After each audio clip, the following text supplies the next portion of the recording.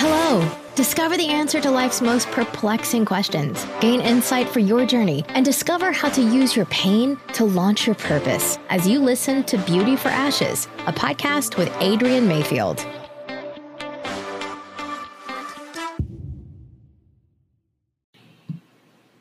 Hey guys, so just wanted to pop on and share about the encounter. That was an event that I hosted here in Atlanta, September 2019, which was actually last week. But for people who are listening to this later, next year, or in 10 years from now, they won't know what I'm referring to. So it's an event that I hosted here in the encounter called The Encounter. And it was an event that I basically received an impression from the Holy Spirit about a couple of months ago.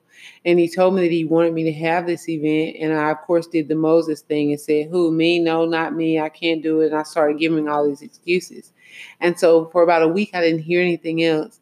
And then the following week, I started to hear the impression again during worship that, hey, I'm serious about this. This is what I want you to do.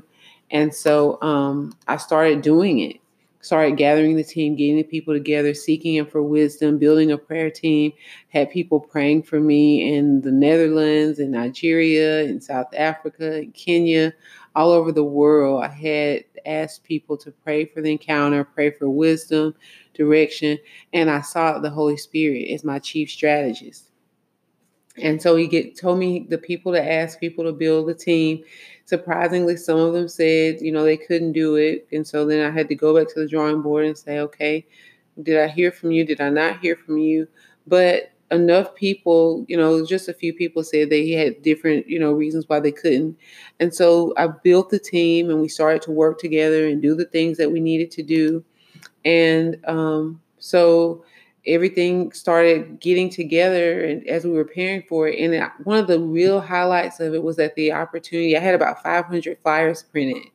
And I actually personally handed out about 450 of those.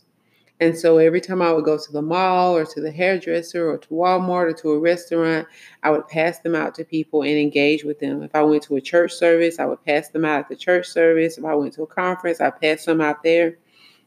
And my goal was to target as many people who did not know Jesus and people who needed a deeper walk or deeper revelation of the Father to come. And so I really did a hard push for unbelievers and unchurched people. And I just reached out to people and engaged with them.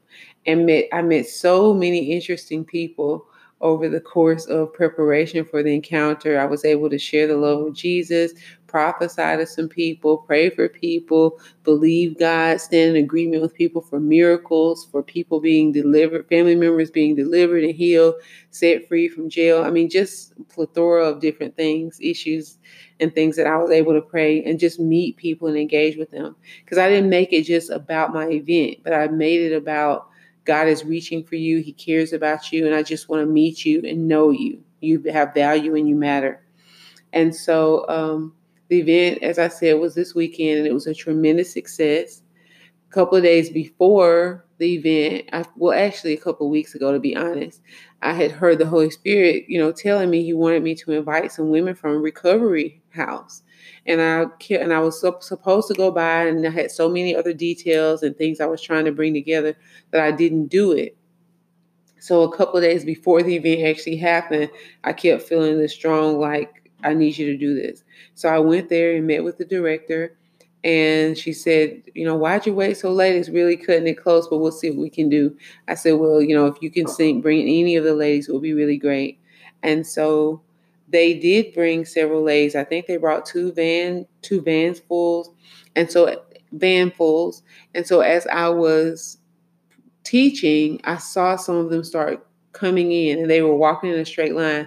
And as I saw them walking in, I could feel like this sense of that's what I was called to do. I was called together to bring people, to teach them and show them about Jesus and let them know that Jesus loves them and he has a purpose and plan for their life.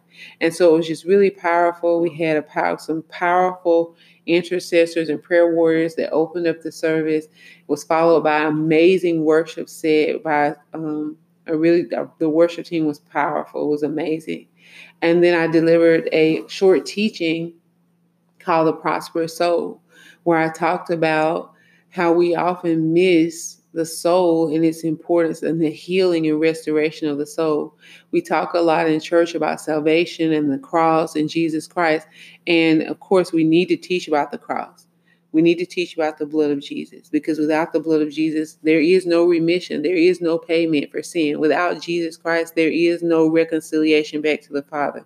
There is no knowing Him as Father without Jesus Christ. But once I accept Jesus Christ and I'm saved, I don't immediately go live in heaven. I'm still here on earth dealing with the things that have happened in my life before Jesus Christ. We all have stories. We all have past. We have different traumas, and we have things that we've done, which are sin, and things that have been done to us, we've been sinned against. And all of those things can create a damaged soul, wounds in our soul. And in John, 3 John, it says, "Beloved, I prosper that you be in good health, even as your soul prospers." And so that's telling us that if our soul's not prospering, our health's not going to prosper. We can't prosper. We can never live as healthily as we should. We can never live the abundant life that Jesus died to give us if we don't have a prosperous soul. And so Jesus died for us to have a prosperous soul. His blood was shed for us to have an opportunity for our soul to prosper. And he was resurrected from the dead, which shows the power of the Holy Spirit that we have to overcome anything that we face. But we've got to do a better job of dealing with soul issues and traumas and things that have happened in people's lives, because it's one thing to be saved and receive salvation, but it's another thing to be sanctified and be whole in your soul. And people who have damaged souls make bad decisions. They stay in cycles, even though they verifiably may love Jesus. We've got to focus more on helping people get whole in their souls. So that's what I taught about. I taught about the prosperous soul. And then I had an altar call. So there were about 40 women or so who came, a couple of van loads, I think. And I did an altar call, and there were probably 20 to 25 women who came forward for Jesus. And I laid hands on each one, prayed with them, listened to them. Some of them shared stories with me. And it was just amazing time. Amazing, amazing, powerful time. Holy Spirit moved. People were healed, set free, delivered, and it was a powerful, powerful time. Very, very Jesus Christ, cross, and the work of the Holy Spirit centered, the truth of the gospel presented, and people came and their hearts responded, and people were saved and delivered. And afterwards, we had communion. And so for those individuals who had just received Jesus Christ, that was their first opportunity to have communion with their family. We welcomed them into the family of God. We had communion. And then we ended the service. The first 30 people who came to service had gotten the opportunity, if they wanted to receive prophecy. And so after the service concluded, we had prophecy teams who ministered the word of the Lord to the first 30 people there. And people were coming to the lobby with their eyes open, looking like deers in headlights, just speechless as to God's thoughts over them, and the revelation that God does indeed have a plan for their life. So all in all, as I've said, and I'm sure you've gathered, the encounter was a tremendous success.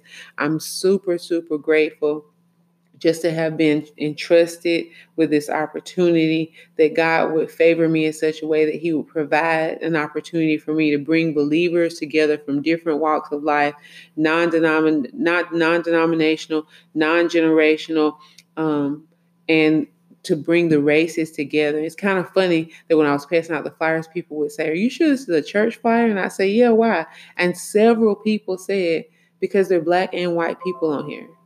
Black and white people don't do this together."